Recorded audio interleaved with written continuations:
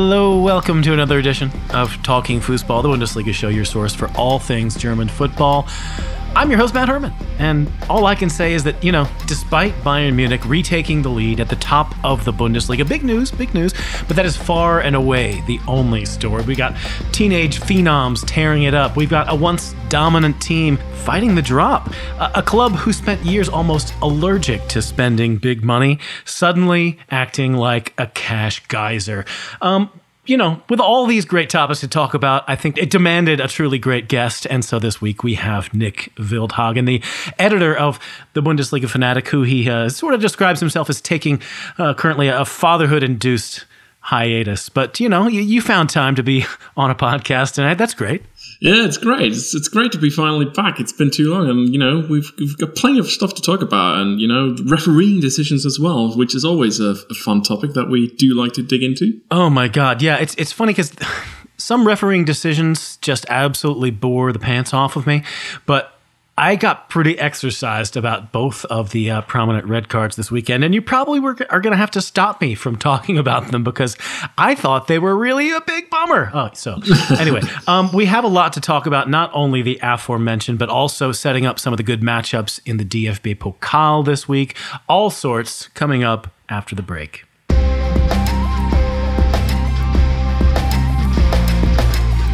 All right, here we go with part one of Talking Fußball. This is the part of the podcast where we talk about the best of the match day that has just gone. This one was match day 20. We've gotten over the hump in the league this year. We know quite a few things, and one of the things that we know is that this title race is probably going to go on for quite a while yet.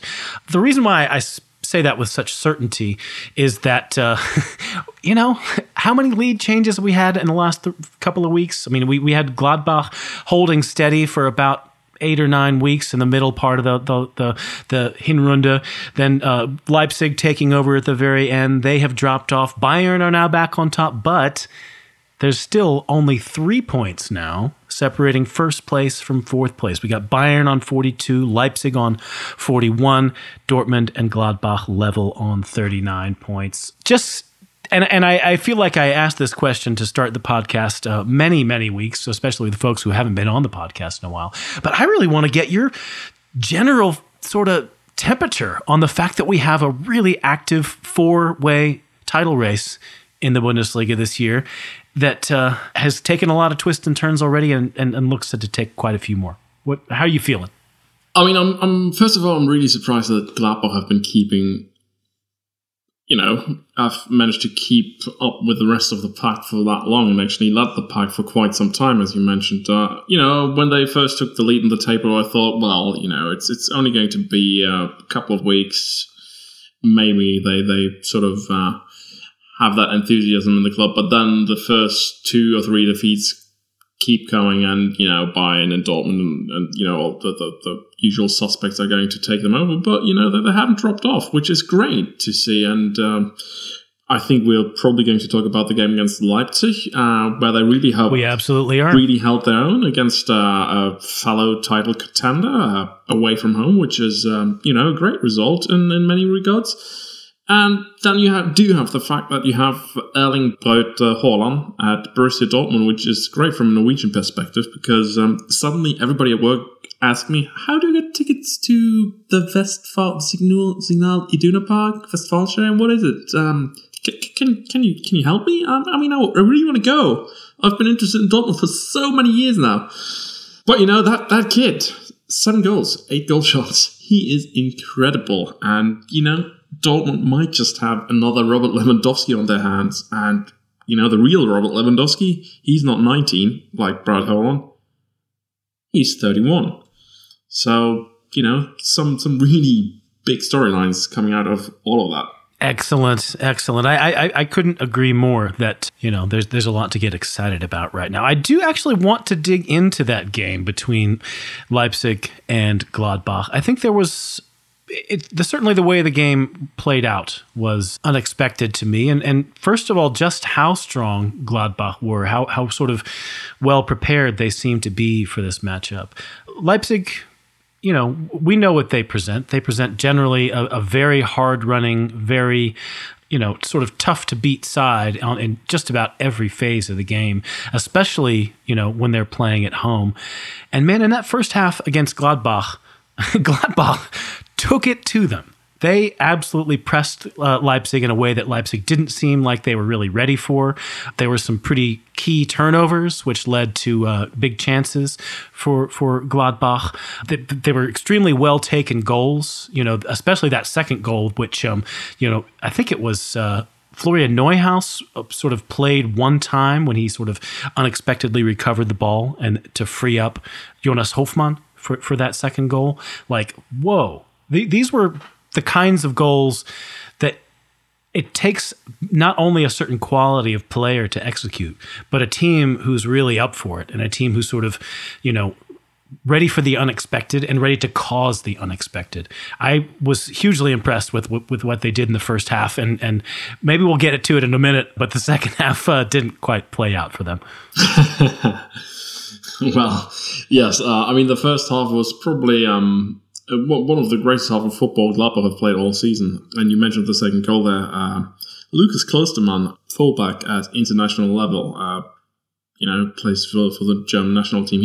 He actually makes a terrible hash of that pass, but he really didn't have an awful lot of options on his hand there, did he? So that sort of mistake was, whilst it's not excusable, it's understandable from a footballing point of view. Forcing that type of play to make such a mistake, which Gladbach effectively did, it says it all about the first half. And the fans at the Red Bull Arena, whatever that concrete ball in Leipzig is called these days, the Zentralstadion in our world, the Zentralstadion, which yes, it used to be called. They booed and jeered Rasenballsport off the pitch, which really says it all. And the second half, as you mentioned, it got off to a great start with Schick pulling one back, and then there was that one scene that really annoyed us both, wasn't there? Yeah. For a game that ended in a 2-2 draw, there was definitely a certain point in the game that everything sort of turned on, and that was, of course, the red card, or I suppose it was officially a yellow accumulation. It was a 2 yellows turn into a red situation. But it was basically Alassane Plea, who had, scored earlier in the game and looked really quite good in the first half. Got a little bit tired of getting fouled from behind when he was, basically trying to move with the ball. And, he coughed up the ball, didn't get the call that he wanted, and gave Tobias Stieler a piece of his mind about why he didn't get that call. And apparently Tobias Stieler felt like he was a little bit too emphatic in the way that he gave him that piece of that mind. What is it that he said? What was the gesture he made? To me, it doesn't add up. It just doesn't add up to a red card. What he basically did to get that second yellow card was that he lifted his hand in disgust, saying "putain," which is the French word for damn. As sporting language goes, having played football myself at a lower league level, it's actually quite kind, to say the least. Seeing that as a yellow card offence is really quite ridiculous. Stieler went out, credit where credit is due, going out after the match explaining that those sort of decisions to the media is actually quite brave from a referee, so you should definitely give credit for that. But he went out and he explained that second yellow card, and he told Sky that this sort of thing sets a bad example for amateur sports, which, the DFB has issued a new guideline to referees that sort of unsporting behavior should be punished more severely. But really, should we really punish raw emotion? That's all that basically is. It's not disrespectful in my book. It's just a piece of raw emotion. Do we want robots on the pitch to just take any call and say, yeah, that's fine. You officiate. Yeah, and we'll get to the other red card from the weekend, which I had a problem with. And that one also sort of, although in a different dimension, boiled down to a question of raw emotion and how much players need to keep it under control and what the consequences of it can be. But I generally really agree that expecting players to tamp down every bit of emotional reaction that they have to a call, which I think it showed not only a degree of cowardice on the part of the referee to not want to hear his criticism, but there was also a bit of cowardly behavior going on from the television director in this game. They were reluctant to show a replay of the moment at which Alassane Plea either did or didn't get fouled. And, for a lot of people who did get a chance to look at that tape, although they didn't show it very forthrightly in the moment during the live broadcast, a lot of people think he had a point. And, arguing every call that you disagree with is certainly bad form from a player, but I don't subscribe to the ethic that footballers should be, just good, respectful little boys who always listen to what daddy says. I mean, I don't want football to be like rugby. I don't. It's a more emotional, it's a more open game. It's a people's game. It's not like American football. It's not like rugby. We're not soldiers. It's a free for all, and I like it that way.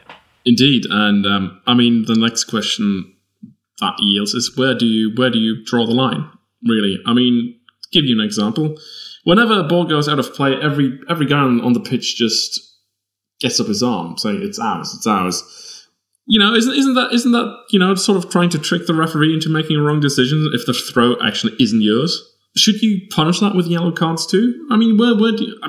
Yeah, that would be ridiculous, but where would you draw the line? You do have these small sort of those small things where players are trying to get an edge, trying to get a wrong call in order to gain an advantage. Absolutely. And I think also when referees show a certain, sense of pique about, sort of jealously protecting their authority, I think it sometimes backfires on them as well. When players see that a referee is more interested in sort of, being seen to be right or being seen to have authority rather than getting it right, a lot of players start to tune them out.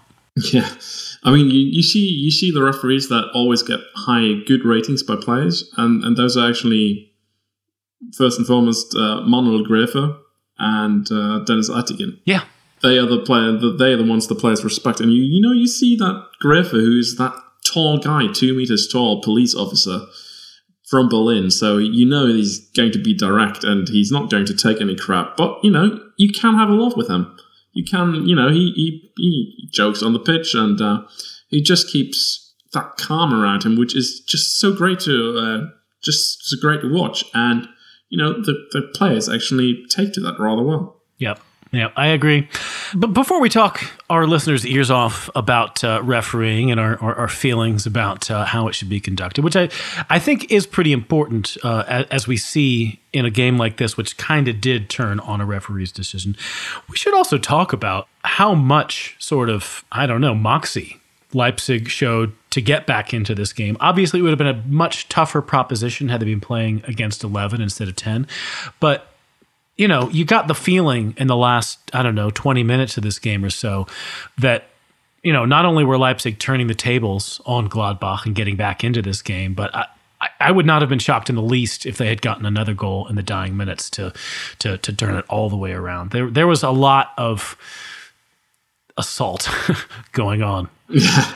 Well, when that second goal came for Leipzig, you sort of were wondering, how on earth is just a draw? Shouldn't Leipzig have scored at least 2-3 more from the chances they've generated in the second half? Granted, Gladbach were one fewer guy on the pitch and it showed, but Leipzig really turned the tables, as you said, and when that goal came, it was a brilliant shot, truly a contender for the goal of the week from, was it Nkunku? It was Nkunku. Who scored, he doesn't have an awful lot of pace. He just strikes it ever so sweetly and so well placed, which is just great to watch. And after that goal, actually Leipzig just kept pouring forward, and you sort of had the feeling that if this game would have gone on for, let's say, 5 or 10 more minutes, they would have gotten another one.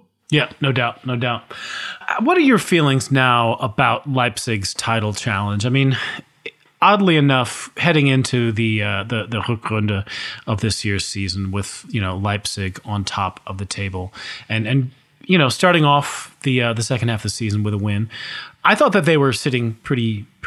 The last couple of weeks, I think, have clearly shaken a lot of folks' confidence in them. And they are on the verge of a very, very big game against Bayern Munich next weekend, which I think will probably have a lot to say about whether they are going to be participating in a real title challenge for weeks to come, or if they're just going to slip back into the likely Champions League candidates category. How confident are you feeling about Leipzig at the moment? There have been, I don't know, some question about how well they have played against top sides. They, of course, lost in the Hinrunde at home against Schalke. They had it pretty tough against Gladbach. They've had it pretty tough against Dortmund. Managed to get a draw in that game. They lost to Bayern in the first half of the season. It's not a great resume among the tip-top sides. Yeah, I mean, if you have a 4-horse race, those are the matches that win you the championship in the end. The ones against your direct competitors. And as you mentioned, the results haven't been great. But yes, they have struggled. But I misspoke. They drew with Bayern. It just kind of felt like a loss. They drew with Bayern. Well, yeah, I didn't have didn't have all those results in my head. But yeah, I mean, yes, there are an awful lot of draws. There are no wins. And wins obviously give you the edge. And you know what? If they win against Bayern, they're clearly still favourites or among the favourites to win. If they lose, they do drop back into that likely Champions League contender position, and that's fine for them too, because they're a young side. They do have a young coach, and it's I don't think that Leipzig are expecting to win the Bundesliga title this season with Nagelsmann. They do expect it at some point. But look at that team. Look at how young some of these guys still are, and how they are going to develop into a great side. And yeah, I don't think that losing against Bayern or not becoming champions this season is going to be the end of the world for them. But at the end of the day, I do think, Bayern are going most likely to win this in the end. Let's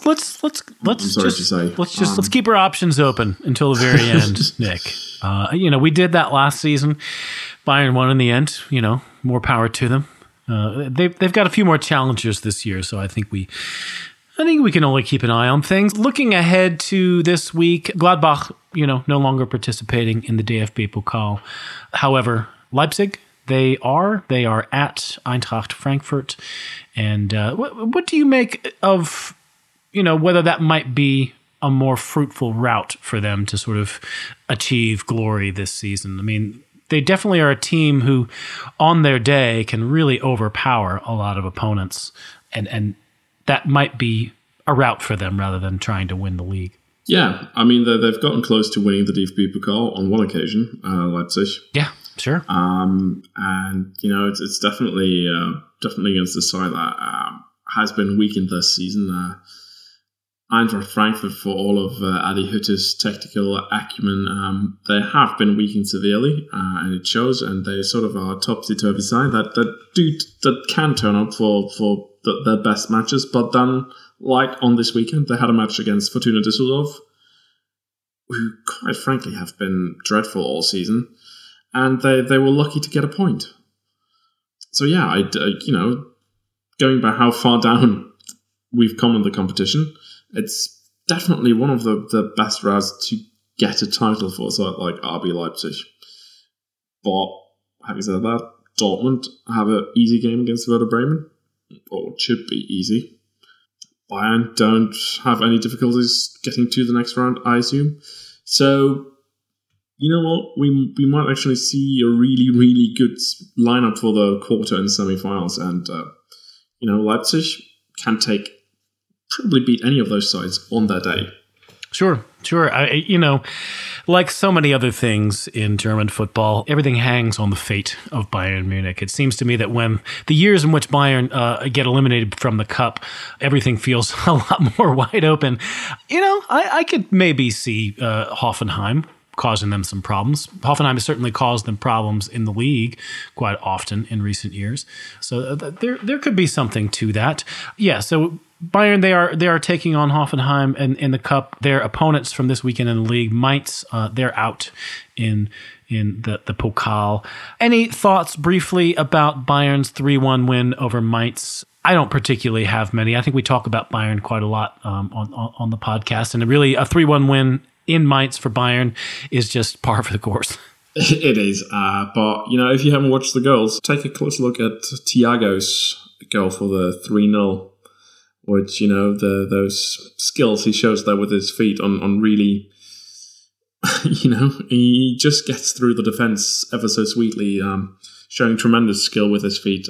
It's really worth a watch. But yeah, 3-1 away from home against Mainz, decent result, and basically just it's one of those Bayern performances that are not particularly memorable, but it just gets them to the top of the league. Yeah, and in a lot of ways, this was a performance that I think allowed them to take some time off. I mean, they were up 3-0 with 26 minutes on the clock and basically were able to take most of the rest of the day off, which is not a bad place to be when you have a cup match at midweek followed by a very big league match against Leipzig. And to your point about Thiago, I mean, this is his third goal in 3 games in the Rückrunde. And if he keeps scoring, even if he's not scoring every game, but if he keeps scoring with some regularity and keeps, starting and playing well, that's going to be the story of Bayern's title win. It's going to be that the season where Thiago suddenly caught fire and Bayern suddenly could not be beaten.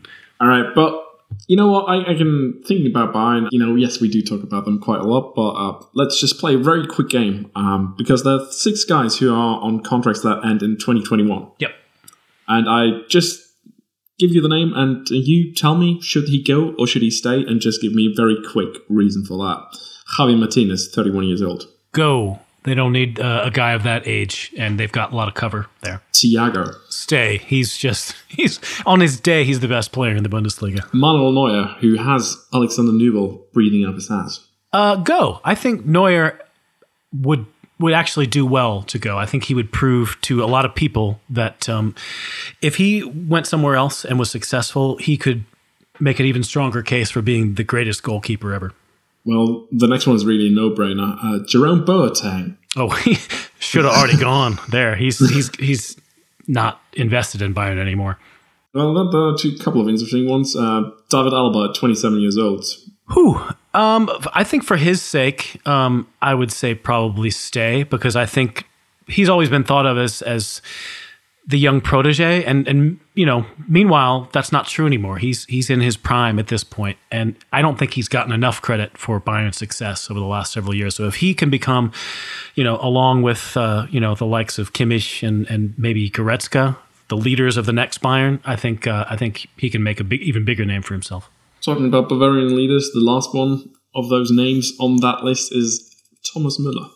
Go. And that is a tricky one for me, because I'm sort of in 2 minds, because the way he's been playing, he got another goal against Mainz, by the way. Yeah. The way he's been playing, he's actually been quite good ever since Hansi Flick arrived. But before that, you would have thought, go for God's sake, Thomas, what are you still doing there?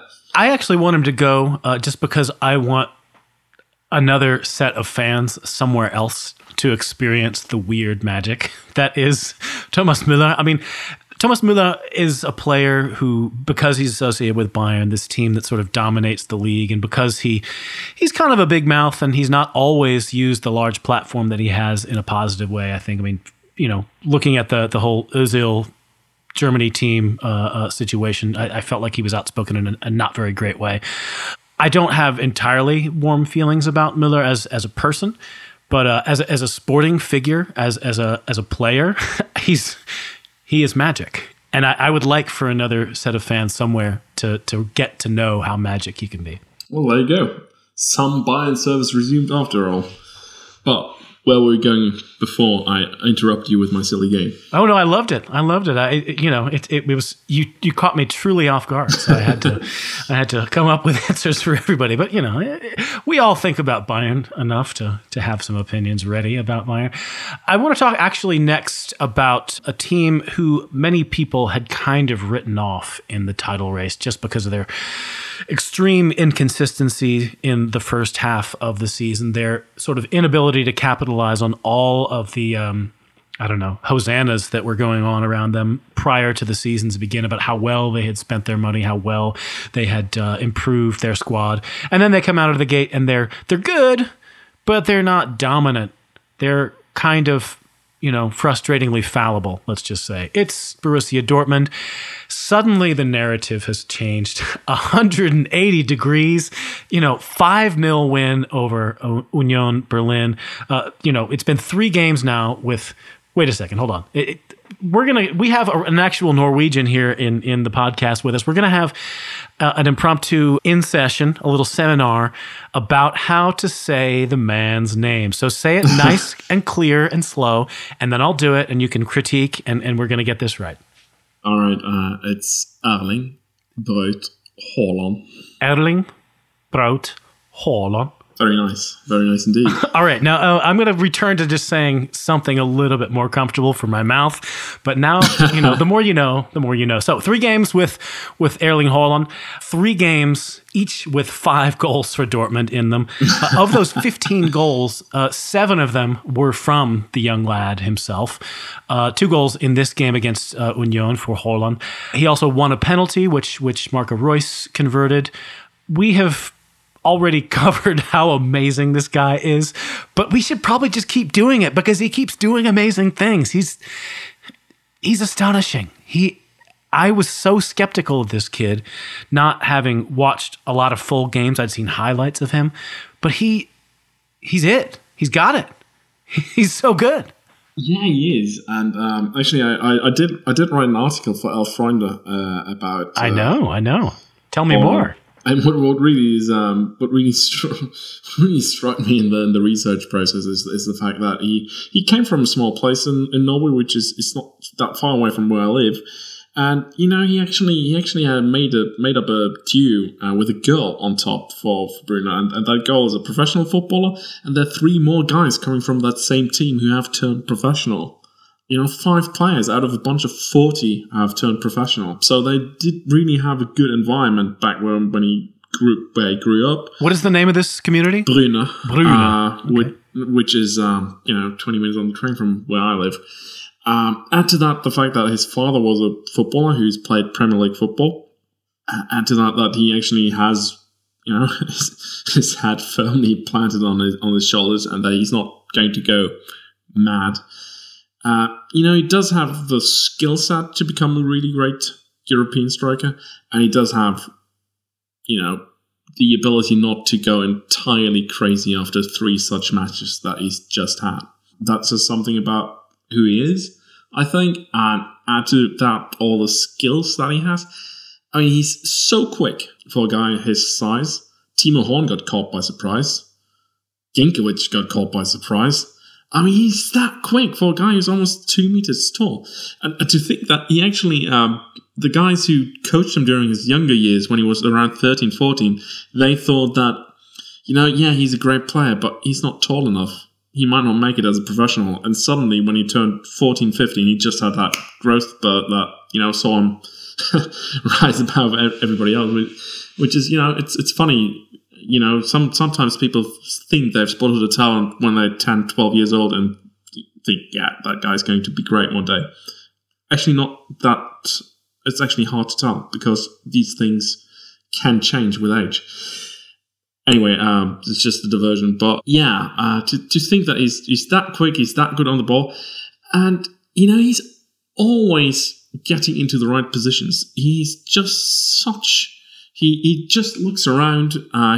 He always knows where the players around him are, and he always pops up in the right places, which is, it's sort of like a God-given talent for strikers, and he's got it. Yep. And the variety of goals that he scored already, from sort of tap-ins off of crosses to mop-up goals when there's a loose ball in the box to goals on the run. He's shown off an amazing skill set already. I want to tap in a little bit to the feeling of the Norwegian football community about this guy, because there is a certain amount of distance in a way. I mean, he was born in England when his dad was playing over in Leeds. He's spent a fair bit of time away from Norway. He left at a fairly early age for a Norwegian footballer. I mean, obviously not as not as early as the last giant phenom, who's eventually getting there. But it's a little rare for someone to leave at age 16 and a half, 17 when he went to Salzburg or something like that. 17, 18. Yeah. I mean, do people feel a closeness to this kid? Is there a sense that this is our young hope? Yeah, it is. It is. Most definitely is. I mean, ever since he joined Borussia Dortmund, he's been on the front page of my local newspaper pretty much every day. Which, where I live, nobody cared about the Bundesliga until just now. Which is, for me, it's great news because suddenly people ask me questions and I don't seem like the odd one out anymore. Suddenly, it's cool to talk to me about football. Yeah, didn't everybody reckon that he was going to go to the Premier League, go to Man United, and Yeah, I do have a few Man United fans that work, and they were utterly shocked by how this turned out. And now one of them actually asked me if I could fix him up with a few tickets to the Westfalenstadion, which is nice. The actual theater of dreams. Indeed. No, but I mean, it has changed the perception of the Bundesliga because, a player like Jahrstein is great. A player like Schellbrett is great. A player like Valon Berisha, who just joined Fortuna Düsseldorf, is great. But those players don't get asses in seats in front of the television sets. Haaland does. Yep. He is box office pure. Anyway, any further sort of thoughts about where this leaves Borussia Dortmund? I kind of feel like there's not a lot of players who basically can change an entire season's narrative all by themselves. Haaland just happens to be one of them. And under the radar, there's other good stories going on, which is to say, Jadon Sancho, the little dip in form that he was experiencing at certain points in time in the Hinrunde is most definitely over. He's getting a goal a game and setting up goals as well pretty regularly. Gio Reyna's getting a little bit of minutes just about every game in the Rückrunde, and by the end of the season might actually be a real contributor. A lot of good things are happening for them. Add to that, Emre Can just arrived at Borussia Dortmund. No doubt. He didn't get any playing time as he joined the day before the match or 2 days before the match. But yeah, I mean, a lot of good stuff is going on at Borussia Dortmund, and Haaland most definitely is the biggest news of those stories developing at Dortmund at the moment. But yeah, he is the sort of player who can change the narrative of the season if he produces the sort of performances against the likes of Bayern and Schalke and Borussia Mönchengladbach. If he does get goals against them and decides games for Dortmund against those opponents, Borussia Dortmund might actually bring a surprise and win the league in the end. Who knows? What a spectacular story that would be after everyone wrote them off. Yeah. Okay, so Dortmund have an interesting game coming up in the DFB Pokal. We'll talk about that in just one moment. Union has one that's also very interesting. They were 5-0 losers in this one. I'm not prepared to really draw a lot of conclusions for Union after this game. I still have a lot of confidence in them, at least. They actually got a few chances in that match. They did. It has to be said. They could have gone 1-0 I mean, they could have gone 1-0 up. They did have chances too for 2-1 and a 3-1 goal. They had at least 3 or 4 decent chances to get goals during that match. I mean, if they'd been more effective, it could easily have been a 5-2 or 5-3. Yep.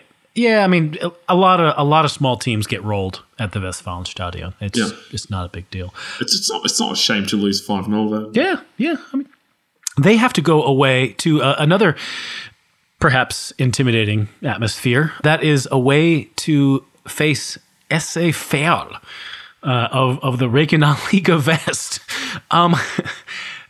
You are often a man of tidbits, Nick Wildhagen. I don't want to put you completely on the spot here, but do you have any tidbits ready for SC Verl? No, actually, you caught me off guard. No, I don't have any tidbits. I think they've been as high up as the third division. Maybe they've actually spent a year or two in the Bundesliga too. But yeah, SC Verl, I don't think I've ever watched a match of theirs, which is to say I don't even know where they are from within Germany. Yeah. Google that. To be shit. honest, I'm looking at a Google Earth picture of their stadium here, and I see a neighborhood surrounding 3 sides of the stadium. I see the stadium has a very small ring of seats, which means there's probably not a lot of seats to be had. There's some practice pitches, and then there's a lot of green, which means there's a lot of countryside surrounding this team and this town. So I think that Union are going to be in for a very unfamiliar atmosphere after the urban experience that is playing in Berlin or playing in Dortmund or what have you. All right, I did get on Google rather quickly, and I do have a bit of a tidbit here. I love it. They do actually have they have played mostly in the 4th tier of German football, but they do have a number of players who've played international matches, which is great. Newsmestre Bamba played 3 games for the Democratic Republic of Congo. Nice. Osmani Labo played 6 games for Togo. Etienne Barbara played 30 games for the Malta national team. I was about to say, I knew there was going to be a Maltese international among this group. I just felt it coming. And Heinrich Schmidtgau, 15 games for the Kazakhstan national teams, which is great. Some of you may actually remember him as the guy who played for Greuther Fürth during their season in the Bundesliga. Spectacular. There you go. Yeah, who knows? Who knows? There might be more. There might be more seasons in the Bundesliga for Fürth in store. You can maybe some stage of this season. We should probably turn our attention to the second division. They do have a Norwegian striker as well, Morten Nielsen. Norwegian strikers seem to be, they're all the rage. They're in vogue. They're all the rage. Yeah.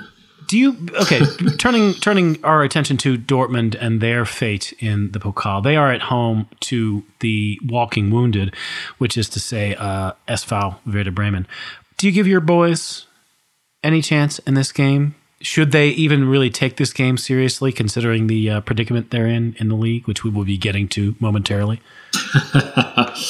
Well, Davy Selke was rather optimistic after that 2-1 defeat against Augsburg, saying that, you know what, games in the Pokal, they actually can give you confidence and change the course of the season.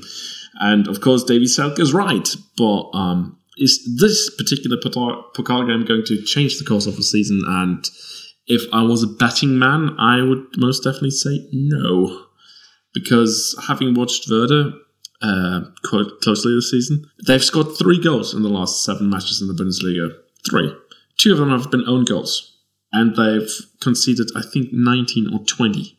So they do concede 3 goals per match on an average, and they do score less than half a goal. And 2/3 of those goals are scored by players of the opposition. The last goal scored by a Werder player was actually in the 6-1 defeat against Bayern München by Rashica, which was on, I think, match day 15. Yeah, that was match day 15. Beginning of the Englische Woche. Take a look at that sort of form curve. Take a look at how things have developed after the winter break. I mean, they've won against a fellow relegation contender from an own goal, and then they lost against a very lackluster Hoffenheim side, which, Hoffenheim didn't turn up for this match. And Werder somehow managed to gift them 3 goals. And Augsburg didn't turn up for the first half, and somehow Werder just threw the game away in the second half. So, you see that the team is so out of balance because of the injuries. You see that the signings from the start of the season and during the winter break are not working out. I mean, all credit to Baumann to getting Kevin Vogt, who is a great defender. But, Davy Selke, I'm not that confident that he's going to be a great signing that's going to save Werder. Leonardo Bittencourt really has had a dreadful season. Irma Toprak, he's been more injured than he's been on the pitch. Marco Friedel, who was on loan at Werder, who's been signed, he's really been crap. Ludwig Augustinsen's out with him. There's so many reasons that you could say that Werder are in dire straits. If Dortmund doesn't win this, it would be truly, truly a big, big upset. I would agree. If, those figures you mentioned just a moment ago about the average game for a team like Werder at the moment. There's, score half a goal and give up 3. This is actually a slightly better result this weekend than some, losing only 2-1 to Augsburg.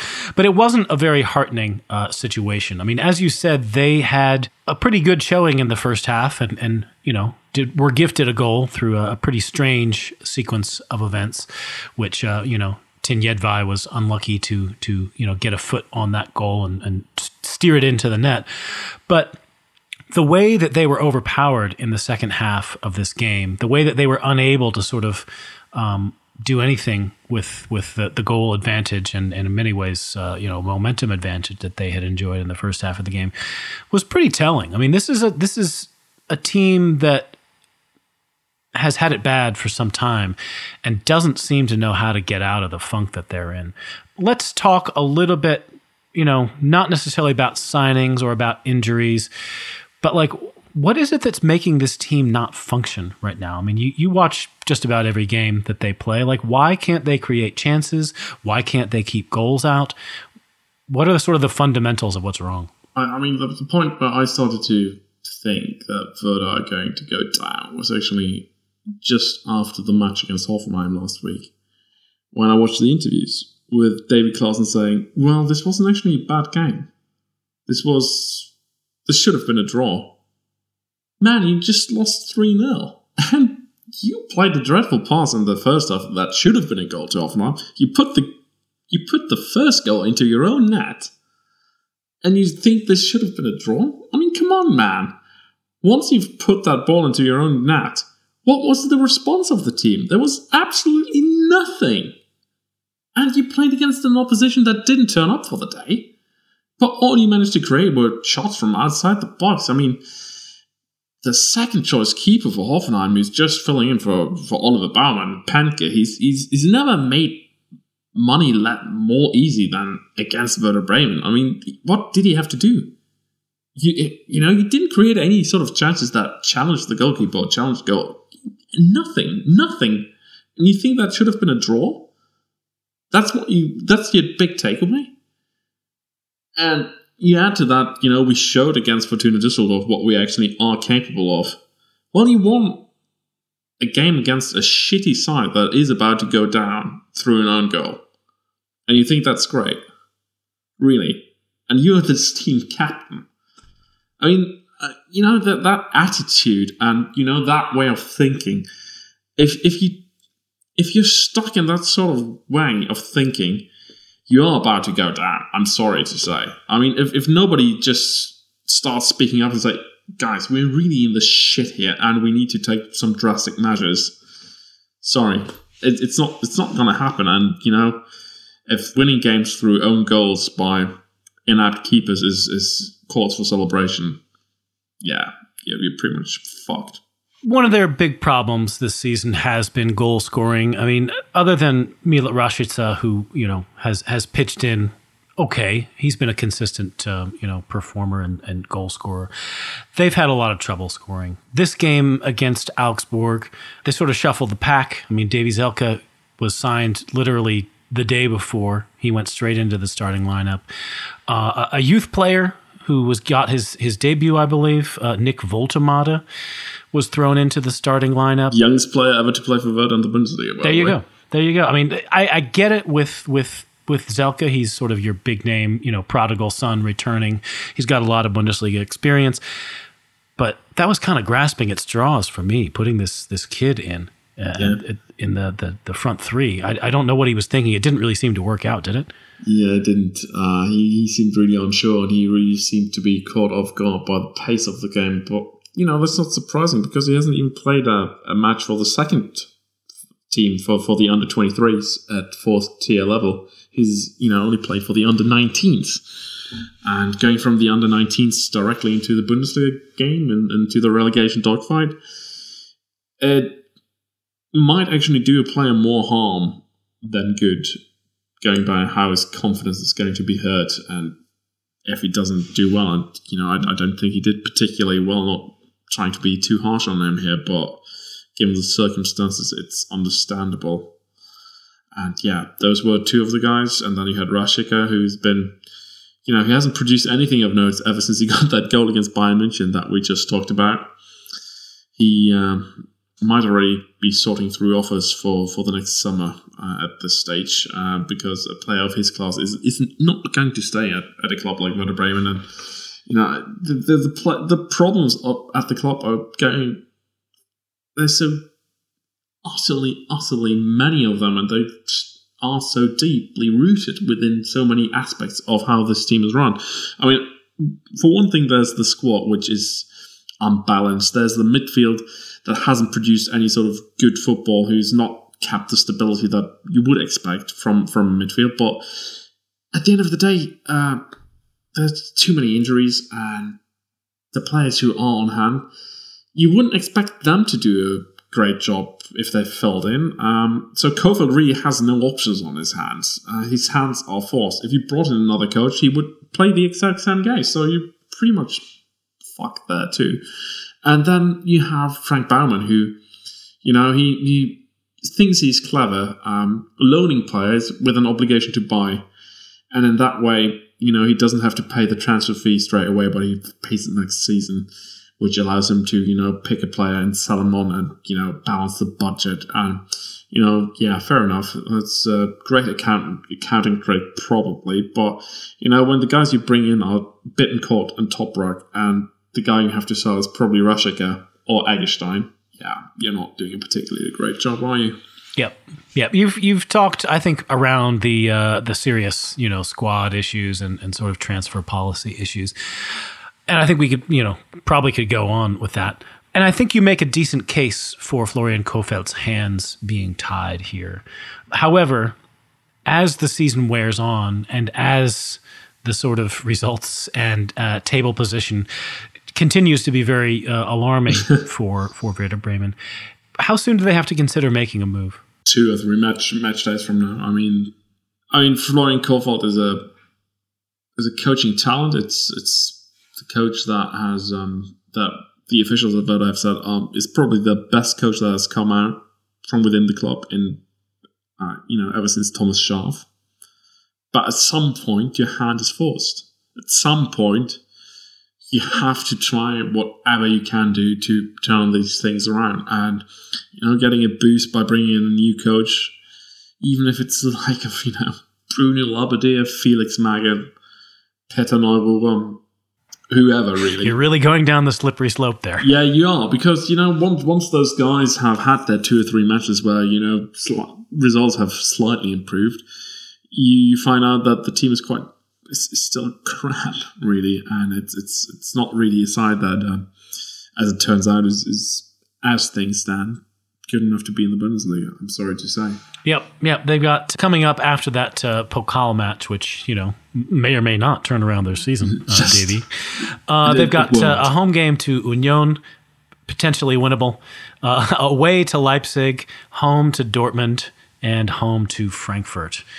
So we'll check back in on old Florian Kofeld somewhere around after the Frankfurt match, if he's still there. Yeah. Well, if he takes 6 points from those 4 matches, I think he might be just fine. Oh yeah, for sure. I think 6 points would be a good return there. But Union, I think they're no mugs.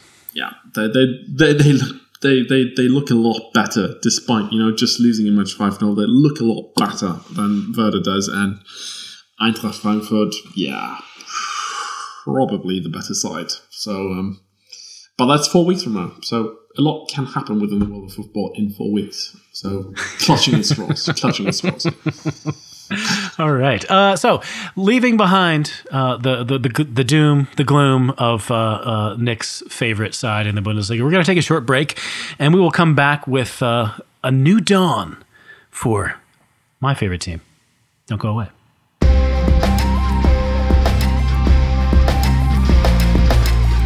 All right, here we are with part 2 of Talking Foosball.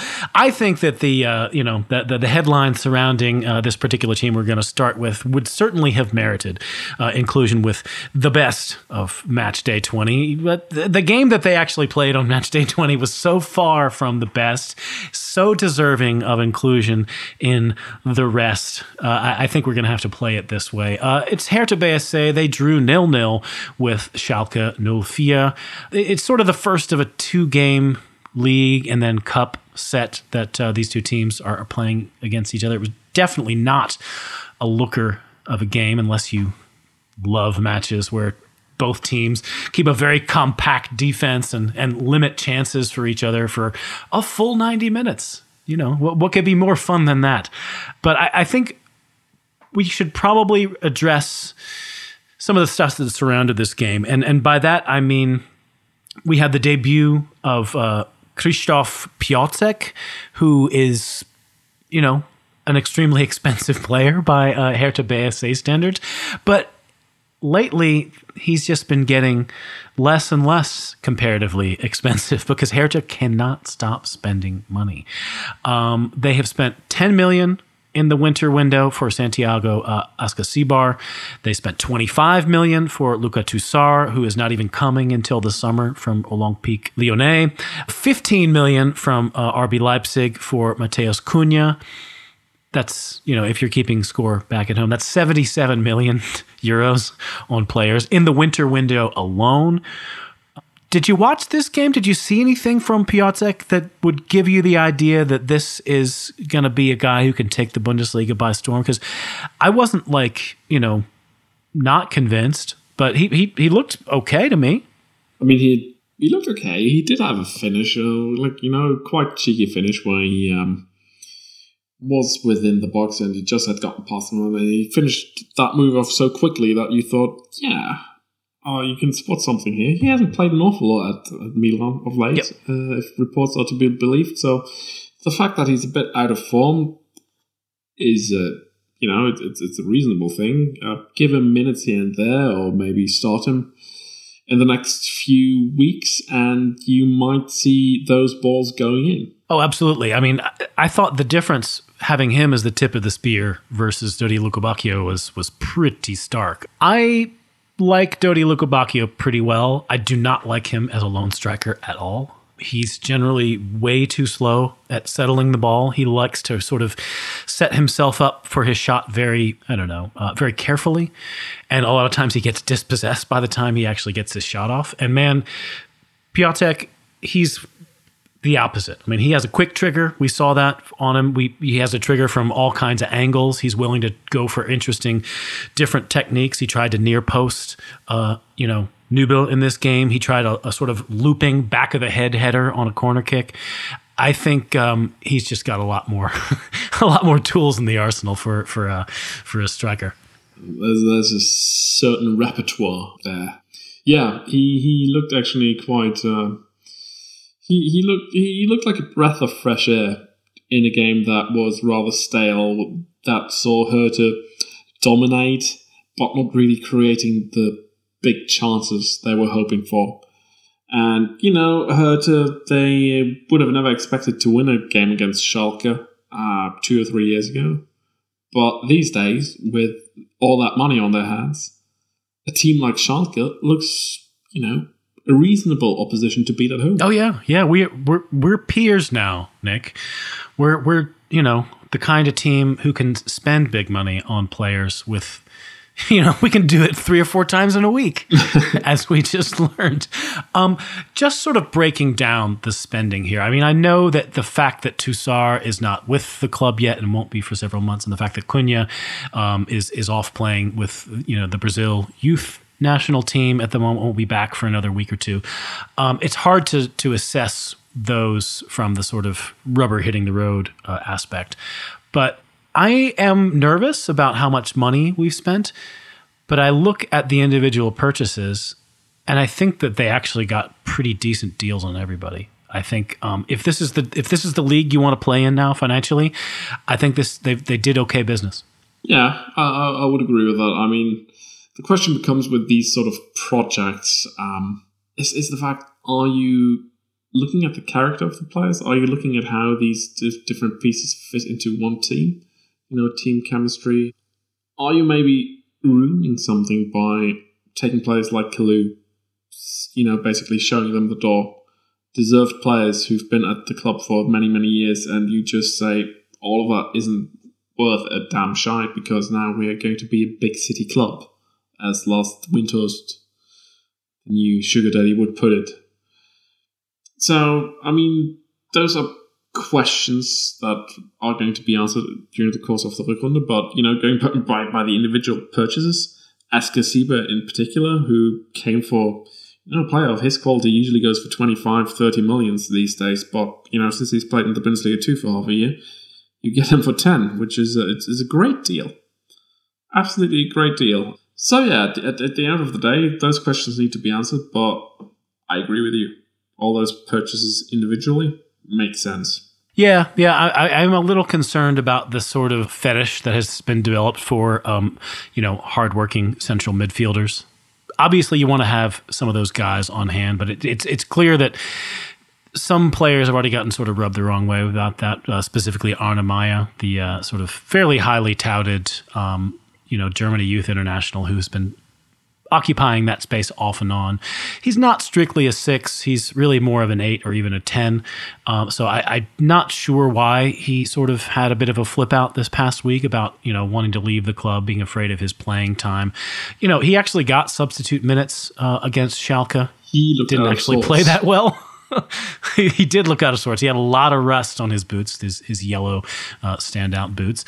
But I still really quite like him as a player, and I think that there is definitely a way for him into this side, especially if it's a side that learns to play in a very different way. When it comes to guys like Kalou and Ibisevic, Ibisevic has actually kept his mouth shut for the most part, and interestingly, I noticed that in the live broadcast that you get on Fox Soccer Match Pass, which doesn't have commercials, you just get the sort of raw feed during halftime. It showed him walking down the stairs, not taking the escalator as is possible in the Olympiastadion, walking down the stairs with Piątek, trying to sort of tell him things about what he had seen out on the pitch. It looked like he was already sort of thinking that this could be an interesting, opportunity for him. This would be a cool way to sort of help a new player get into this league in some way. So I was pleased to see that. But anytime you have older players who are top earners, who are kind of in the last year of their contract, it's a bumpy ride for the last 6 months. And I'm not surprised that Salomon Kalou has felt a little bit on the outside looking in. Even at the beginning of the season when Ante Czovic was still around, he wasn't getting any time. It was clear that they were kind of like, buddy, get thee to MLS or an English team with more money than sense. It's not happening anymore for you. Well, it's definitely exciting times ahead at Hertha because there's the money, which is a new dimension. I looked at the numbers for Hertha just recently, and I found out that Hertha spent 44 million euros on the transfer market during the Dada years, earning 44.8, which makes them a slight profit during those 4 years. Now they actually run a deficit of 89 million euros this year alone. So something has changed rather drastically. Jürgen Klinsmann, really a guy who does look into the fine details of an organization. He does look into the fine details of, the holistic approach to training sessions. Jürgen Klinsmann himself, he actually learned how to run during his teens at VfB Stuttgart because he had a brother who was a 400-meter runner who took him into the training sessions with the runners, and they told him, your technique it's off. It's off. If you run like you run, you actually are much slower than you actually are. So he had that experience, and he actually has transferred it to the way he's actually approaching how football teams should be coached, and he's sort of drawn inspiration from all sort of sports. But where he's not great, though, is tactics. And that's where Alexander Nuri comes in. And you know what? As a Bremen fan, I know that he turned things around for slightly more than a season, but then that effect wore off, and it got rather dramatic for Werder in the end, and he had been to Ingolstadt, where he really made a hash out of things. So, knowing those things, what do you make of having him alongside Klinsmann, who, is a guy who's left the fine details of how the side should enact their tactics on the pitch to his assistants? I don't have a problem with the sort of, division of labor. I think that we've seen in enough different stations along his career that Klinsmann just doesn't have much of any clue about, a tactical game plan or coming up with a sort of, a game model, as coaches like to talk about these days, whether it's an overall game model or one for an individual game against an individual opponent. He just doesn't have a talent for that. No, he's got a rough idea of how he wants to play, and he leaves that, the fine details, how should the strikers move and all that sort of crap that is wins you matches. He leaves that to the assistants. Yeah. And that's when Nuri comes in. Isn't that a scary proposition given his record? Or do fans like you think, well, he deserves a chance to prove what he's good at? I don't want them in charge long term. I would prefer to see a coach with a much more distinct tactical character brought in, and to have Klinsmann sort of take over the sort of project manager work that he's kind of already doing. I would like to see Klinsmann stick around in some capacity, but I don't think it's important for him to be listed as the head coach. Where would that leave Michael Preetz, who obviously hasn't made a lot of decisions at the club of late, it seems? Well, I mean, if you think of him, like some German clubs have people who they call Kaderplaner, people who are sort of, brought in to think about how the squad is constructed, not only in a sort of year-to-year sense, but like who sort of manages the lengths of contracts and where the team is headed in a 1, 3, 5, et cetera year trajectory. And I think those things are actually pretty good from Michael Preetz. Like, Michael Preetz has shown an absolute lack of talent in choosing coaches, but really a lot of nous when it comes to buying and selling players. He often finds players who are, either cheap for silly reasons or guys who are sort of undervalued and then selling them for a bit more. And I see no reason to believe that some of these expensive players who they just bought can't be sold in a number of years for more than we bought them for. I mean, Askasibar we could probably sell next week if the transfer window is open for more than 10. And I think that goes for a number of these players. I mean, Matthias Cunha is a player who, the only reason why he cost 18 million is because he's not getting playing time with Leipzig. And the reason why he's not getting playing time at Leipzig is because Leipzig have 5 extremely good forward players who he can't quite get past, or he doesn't have a sort of a chemistry with. There's no reason why Cunha can't find that at Hertha. If he gets playing time and he produces, he could very easily turn into a $30-40 million or euro player, and it would look very rosy in the end for Michael Preetz. I'm super confused about what's going on behind the scenes at Hertha. I really hope that the relationships don't break down completely, because when you get a lot of money like this, you gotta make something of it, and just staying in the league is not gonna cut it after this year. No, it's not. It's not, and yeah, it's going to be interesting to see, because you had that summer transfer window, and you got Todela Kabaki, and then you thought, wow, that is Hertha's big signing for this season. The team struggles, and suddenly they decide, well, no, we're bringing. Let's spend the same amount of money or a little bit more on 4 more guys, which it seems to be sort of out of sorts. But when you think of a guy like Klinsmann, he is a guy of big, bold ideas. So spending this amount of money during the winter might as well have been his idea, I would imagine. Yep. And it was interesting when Jürgen Klinsmann first started running his mouth about Hertha and saying things like, this is the most exciting footballing project in Europe. A lot of people laughed. And I understand where they were coming from, because Hertha is not exactly a byword for excitement and hasn't been for many years. But I knew exactly what he meant, and I trusted him. I was like, you know what? This guy knows from exciting projects. He's been a part of them before. He, basically remade Germany. He remade the United States until it sort of fell apart in the end when he couldn't find an adequate assistant to sort of carry out his tactical ideas.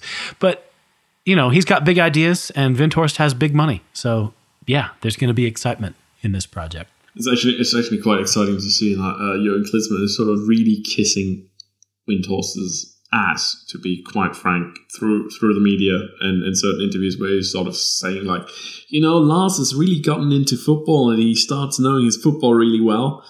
And Lars Windhorst, he's a numbers guy. He ran the numbers of Hertha and thought, well, actually here's a money-making opportunity, and that's what he wants to do with all of his investments. He actually has admitted on several occasions that he really doesn't know a damn thing about football. That's why he brought in Klinsmann in the first place. And, when you hear Klinsmann talk about that Lars Windhorst in that fashion, you would imagine, well, he is a guy who really wants to get his way, and he really wants to have the money man on his side. And that would beg the question, who's actually making the final calls here at the club? Klinsmann, Windhorst? Where Gegenbauer, where Preetz, but, that could be a discussion that we could have over the course of several hours. Yep. I think we probably should move on. I think that there's no reason why this can't all be a place where everybody comes out looking rosy, because, Michael Preetz has done good work for a long time, but his one main constraint has been not having much money, and he's had to get creative. And who's to say he can't continue being creative at just a higher level? I think that this window it's drastic, of course, but as far as I'm concerned, they did good business. So let's just hope that all works out. There are a few more games from this week, which we should talk about in brief. We've already gone pretty long, so I don't want to talk about them very much. Sorry, teams who we haven't gotten to yet. We'll hit you in another week. Hoffenheim defeated Bayer Leverkusen 2-1. This game was wild and woolly. And, even Alfred Schröder, after this game, admitted that, Leverkusen could easily have won this game, or it could have ended 5-5. Either one of those results would have been fair. This was pretty much the game we all hoped to see from two teams who, on their day can play really good football. That's what you get when you have two Dutch coaches. Yeah, man. Dutch football, eh? I'll take it. Me too. We had Fortuna Düsseldorf and Eintracht Frankfurt. Pretty interesting set of circumstances surrounding this game. Of course, Uwe Rösler, who is the new coach of Fortuna Düsseldorf after Friedhelm Funkel finally got the sack. They held on to a lead until very, very deep into injury time, until one Timothy Chandler, who is suddenly first choice on the right wing for Frankfurt, and he's been making the most of his new attacking role. He's gotten another goal. He tied the game up, brought the Eagles level. Interesting sub-story coming out of Frankfurt there. A guy who basically was, thought of as your second choice right back, suddenly is your first choice winger, and is killing it. I mean, he's not only scoring goals, his crosses are great. His sort of interplay with, both the guys up front and Philip Kostic is really good. It's been shocking. Yeah, but we've been watching Timothy Chandler for many years now, and ever since he arrived at Nuremberg, and we do know that he's a great footballer. And great footballers, once they've actually hit their stride and they have an upturn in form, they turn up in pretty much every match. Yeah, Timmy for America. Let's start the bandwagon up again. You know what? Why not? Why not? All is forgiven, Timmy. And by the way, talking about Fortuna Düsseldorf, they do have put in charge Uwe Rösler, as you mentioned, who's a former Manchester City striker, mostly known for his exploits within English football. But he's got some Norwegian experience too. Yes, he does, because he finished his career in Lillestrøm, where he started to coach. He did have, or has, a Norwegian wife. I'm not as sure about his marital status. I haven't checked up for some time. let's last anyways, OK Magazine. Uwe Rösler in Norwegian trouble. No, but, he started his coaching career there, and he coached my side in Norway. My side, a German coach coaching my side. Little did I know how disappointed I would be when I found out that his big idea was to sign a guy called Marmon Young, who played at Wolfsburg, never got any real playing time. A Senegalese striker who was 2 meters tall, and all he could actually do was flick on long balls from the goalkeeper, hoping that somebody would run onto them. And that is what my side did for, his entire coaching stint, as far as I remember it. So that when I think of Norwegian football, I think that's probably the primary tactic. But maybe I'm just biased here. No, I mean, they're great coaches. They're great coaches within Norwegian football, but Uwe Rosler wasn't necessarily one of them. Yeah. I had a brush with Uwe Rosler many years too. Back maybe 2011 or something like that. I interviewed him for Deutsche Welle when he took over at Brentford, and was a super nice guy. I really enjoyed chatting with him for a while. I interviewed him once as well for when I was doing student radio, and he's a very lovely guy. But I'm not necessarily excited about his tactics. No, it'll be interesting. Some guy who's basically plied his trade in the lower divisions of England, with certain exceptions, suddenly being thrust into the Erste Bundesliga. Maybe a relegation battle is probably the place where you want a coach like that in charge. But I don't know. I don't think he's got a lot of tools on his hands. Simple solutions are actually the thing that might get you out of the relegation dogfight. But where you go from that, where you go next season, you go straight back into that same fight if that guy keeps you up. That has been the story of many of these, Feuerwehrmänner, as they are called. Pretty surprising result from the early game on Sunday. That was Cologne absolutely throttling SC Freiburg. I guess that can happen sometimes. Cologne have certainly been a much stronger side since Markus Gisdol has taken over. But man, a 4-0 result against a team that was still, a pretty solid top half side. I was shocked by that. What are you feeling? Well, Markus Gisdol is a good coach, and as you mentioned, the things have turned around ever since he arrived at the club. They have actually won all matches besides that Dortmund game since December 14th, since Gisdol arrived. So I think that's 4 or 5 matches out of 6 or 5. And once you go down against a side like Köln 2-0 at the halftime break, and that stadium, you've been to it as well. Yep. I've been to it. Once you go down at that place and you're a small side like Freiburg, you are really up against it, and you can get a harsh beating. But, with a side like Freiburg, that you would expect them to get back up and move on next week. Yep, I reckon they will. Let's wrap things up by talking about Paderborn and Wolfsburg. This ended with a 4-2 win for the away side for Wolfsburg in Paderborn. Another red card situation, which I guess we can address briefly, kind of already alluded to it earlier in the show. I mean, this one was not a dissent issue, but it was a sort of a fit of pique, which seemed to get the referee Patrick Ittrich upset with Gerrit Holtmann. Gerrit Holtmann and Renato Steffen were having sort of a bit of a grapple going over the end line, and after they had crossed the end line, Gerrit Holtmann was, he pretty much didn't want Renato Steffen holding on to him anymore, and sort of lashed out to be sort of like get off me situation. And Renato Steffen initially held his face as if he had been slapped or what have you, and he put on a bit of a woe is me, he hit me in the face act, which Patrick Ittrich totally bought in the moment. The VAR folks in Cologne were in his ear saying, maybe you might want to take another look at that, but we'll leave it up to your judgment. He did take another look at it.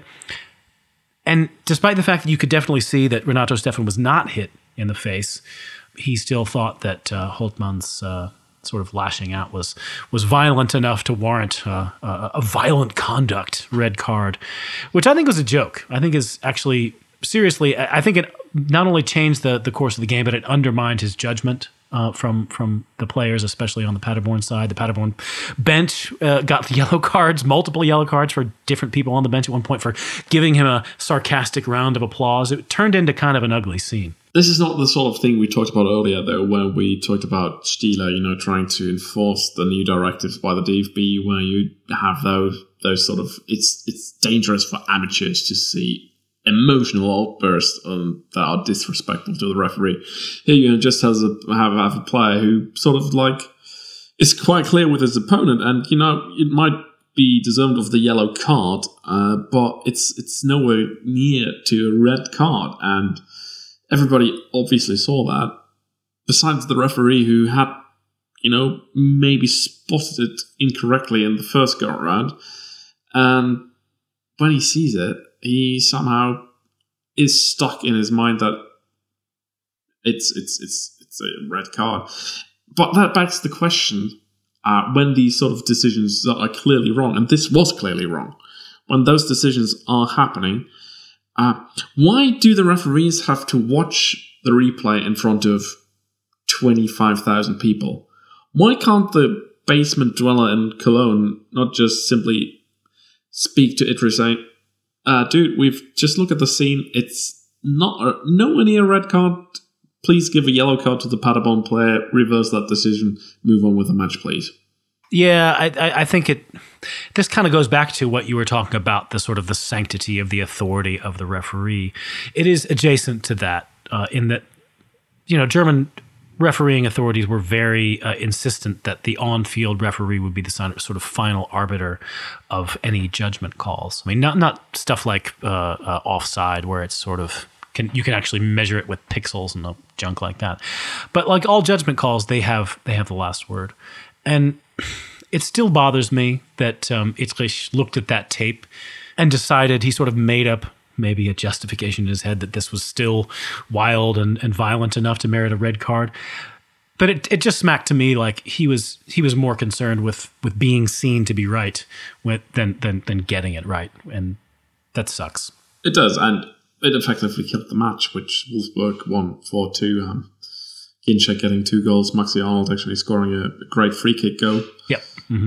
So yeah, some beautiful goals, but obviously it took from Paderborn the chance to actually get out from the relegation places. And you know what? The fact that Paderborn actually is still in with a fighting chance to stay in the league after 20 match days. We have played almost 2/3 of the season. They're still in with a fighting chance to stay in the Bundesliga. That is actually one of the most sensational stories of the entire season, if you ask me. Because look at that side. It's filled with players who are, Bundesliga 2, Dritte Liga level. And yet, they could potentially still stay up at, the expense of Werder Bremen, Fortuna Düsseldorf, Mainz 05. Sides with, 2 of them with a long, illustrious track record in the Bundesliga by now. And Fortuna Düsseldorf actually with a great history, but, they've been in and out of the Bundesliga over the last decades, but still much bigger sides than themselves. Much bigger. Okay, that is all for this edition of Talking Fußball, which was produced as always by Aidan Rantoul. It was, really, really great, of course, to have you back on the pod, Nick. I hope you enjoyed yourself. I did.